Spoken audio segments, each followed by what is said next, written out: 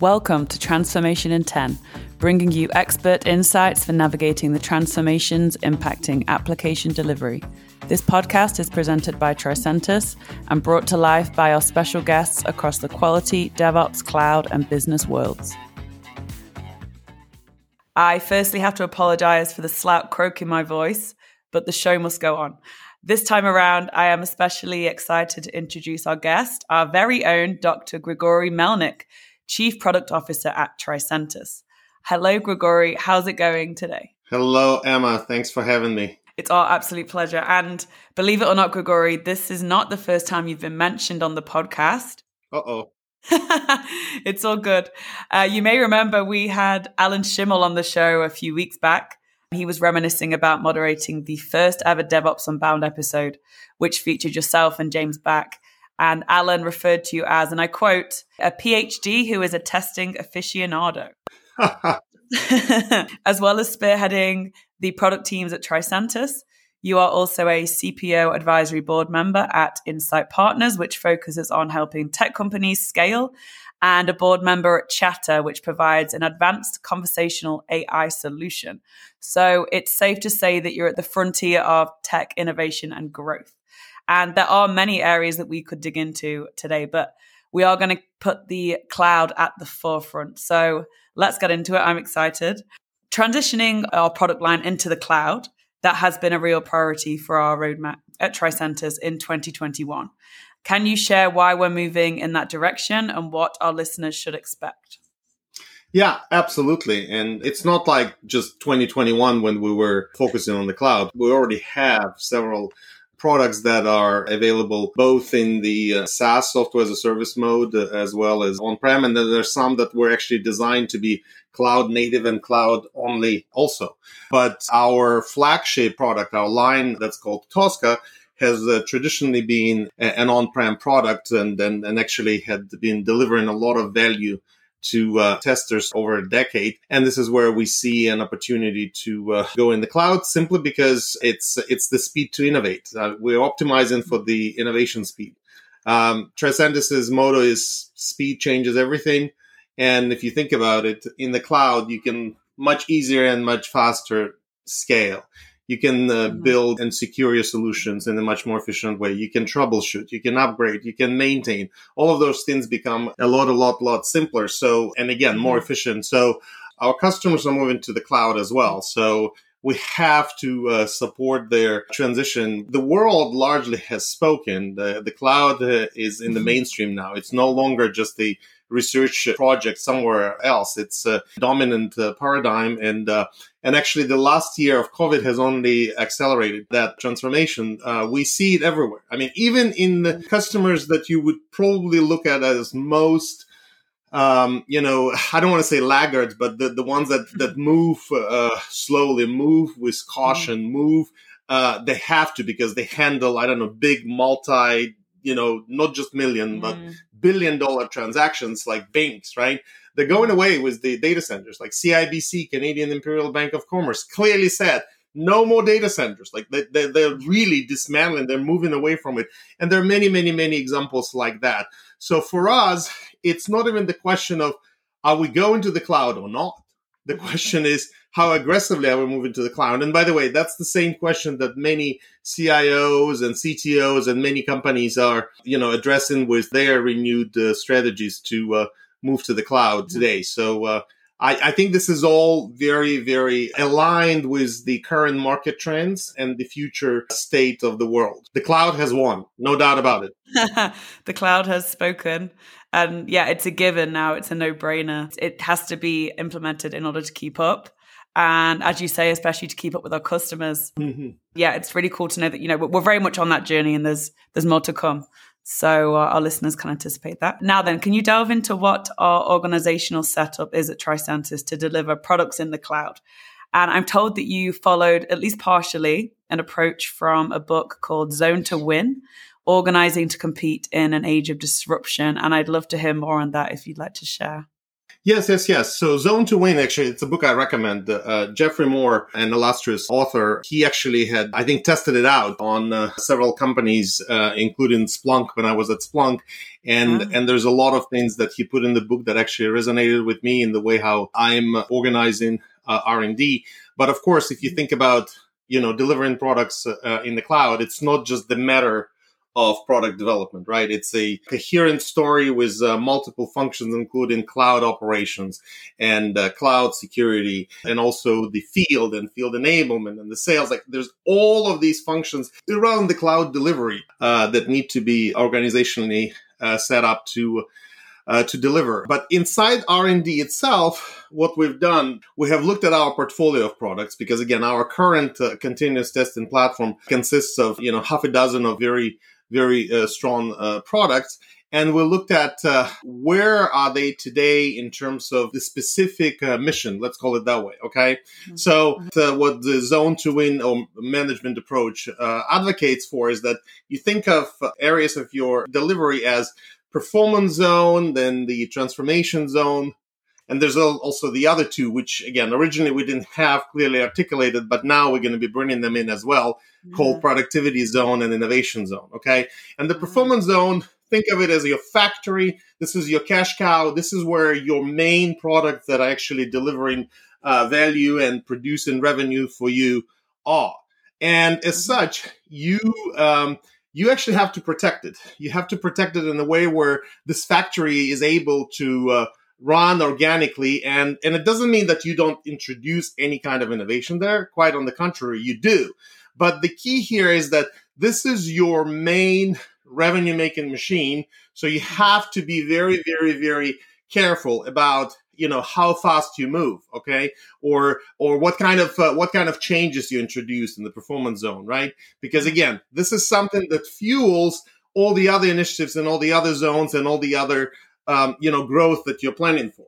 The transformation zone, this is where actually the next big idea, so the type of innovation that is likely going to be disruptive in nature, and you actually organize your development in that zone, or you have the products that are going through that zone, which eventually, once you're actually able to get through, the transformation zone will become the performance zone. In our case, all of our new cloud native platform that we're building in Tricentis, that is represented by the transformation zone. And once we deliver it, and once that becomes the mainstream and we migrate all of our users to the new platform, this will become the performance zone. You can look at the similar examples in other companies, right? Think of it like, Office versus Office 365, right? Think of it as any kind of transformation where people have, brought in a major change to the way how things are done. Now, how do we identify ideas? How do we even decide on the transformation, right? Because with the transformation zone, this means that we organizationally have decided that this is a priority and we're marching towards that, right? Before, and by the way, it's very hard to have a transformation zone with too many transformation projects going on at the same time.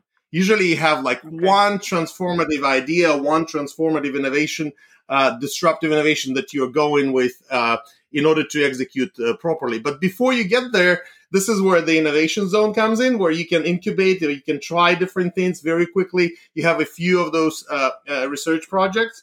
And then the productivity zone, this is actually what we used to call actually cross zone internally. But again, it does make sense to call it productivity because it actually focuses on the work that is helping the rest of the teams, other teams to be more productive, okay? So anything that we're doing that is cross-functional, cross-product, helps with, things like, product security, etc.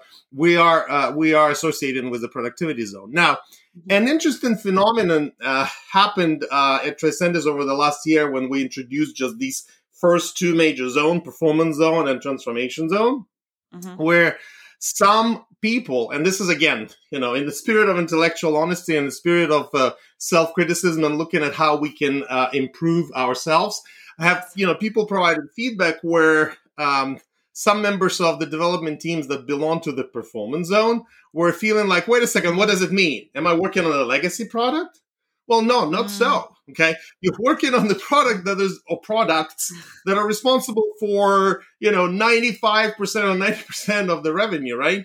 So again, it's super critical to the mission of the company. It's super critical to our future, and it's an established product. That's all it means. It's an established product. It doesn't mean that we do not continue to improve the product. Now, having said that, it also means that you're not introducing an entirely new opportunity. You're not defining a new market. You're not defining a new way of doing this. Mm-hmm. And this is where our transformation zone work happens. Now, the important thing to also remember is that at some point, there's just no way that the transformation zone will keep on like, oh, this is some project up there in the cloud, no pun intended, that never eventualizes into something very specific and very concrete.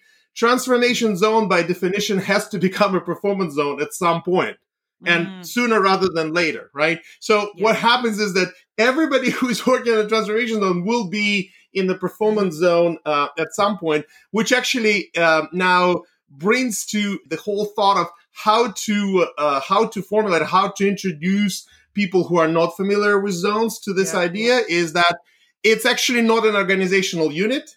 It's a transitory state. You start with an idea, you do some spiking, you do some prototyping, you do some research, then you decide, okay, yes, this is the one. This is one of this out of these hundreds of ideas, the one that we should absolutely pursue. You go and you formulate it as a transformation zone, and you protect it, and you give enough resources and funding and enough degrees of freedom for people to actually go and pursue that, as opposed to worry about, okay, well, what's my technical debt? What's my backlog of existing customers? What am I doing with all of them, right? In the transformation zone, you have the privilege of going a lot faster because, again, you haven't inherited anything yet. In the performance zone, every step, every quarter, every plan, everything on the backlog, all this prioritization that you're doing, you're always balancing the opportunity for the product innovation with the bunch of the feature requests, bugs, technical issues, escalations, everything that exists in your customer realm, right? In the transformation zone, you don't have that. So you have this ability to go somewhat faster. Does this make sense? Yes, it does. As you're explaining this, it just occurs to me that it's hugely transformative in its nature. If you're evolving from one zone to the next, it's that real life cycle approach. Whereas, as you say, it's, you have to be kind of ready to go from one zone to the next, say the performance to the transformation, where you're in this real disruptive phase. And I did read Crossing the Chasm by Geoffrey Moore, and he just kind of work on this life cycle model. So it's almost like this, that it's a similar kind of thing. It's these stages that you go through. Exactly. And then as you're going through all of those stages, again, you cannot forget about that, little chasm between when you are going from the, early adopters into the late adopters and mainstream, because there's lots and lots of products that have been promising and, they've been kickstarted and everything, but they never made it because they were actually never able to cross that chasm into the mainstream. Exactly. They get left behind for whatever reason. And whilst we're kind of on the topic of disruption as well with the transformation zone, you completed a disruptive strategy course with the Harvard Business School in 2019. And I'm interested to know, are there any takeaways from that course that you applied to your product strategy at Tricentis today? Yeah, I was the disciple of Clayton Christensen, the professor of Harvard, who actually developed the theory of disruptive innovation. I don't know, was it 40 years ago, 1985, 1990, something like that. And, The Innovator's Dilemma, that's the famous book that everybody should read. That was like one of the first ones in that series. And I was fascinated by the fact that he was, not just doing the research and testing of his theory, but of course he was also teaching and engaging with practitioners. And that's what the Harvard Business School allowed you to do. And when I saw that there was a dedicated course on the, disruptive strategy, I was like, well, you know what? Again, in the spirit of continuous learning and all of it, I was like, I'm absolutely going to take it. And you know what? I was lucky. I was super lucky because unfortunately that was the last time when he taught it before he passed away. So I was effectively in the cohort of students wow. of Professor Christensen before he passed away. And Oh. even, I'm going to talk about the disruptive innovation and the lessons learned out of it, but I think the most important one to me that is like really engraved in my brain is that he was actually doing the course after having a massive stroke, to a point where he was paralyzed and his brain was like, he had to relearn how to speak. And just think about the internal strength and the resolute and the spirit of somebody. Like, it's not like he needed to do it for any other reasons. I mean, he's he's a very well known figure in the world, but here, he was actually able to go and do that. So it was phenomenal. And also the opportunity to work with, analyze the case studies and think about things with lots of other practitioners and not only executives, but from all kinds of industries and all kinds of levels and functions was very valuable to me.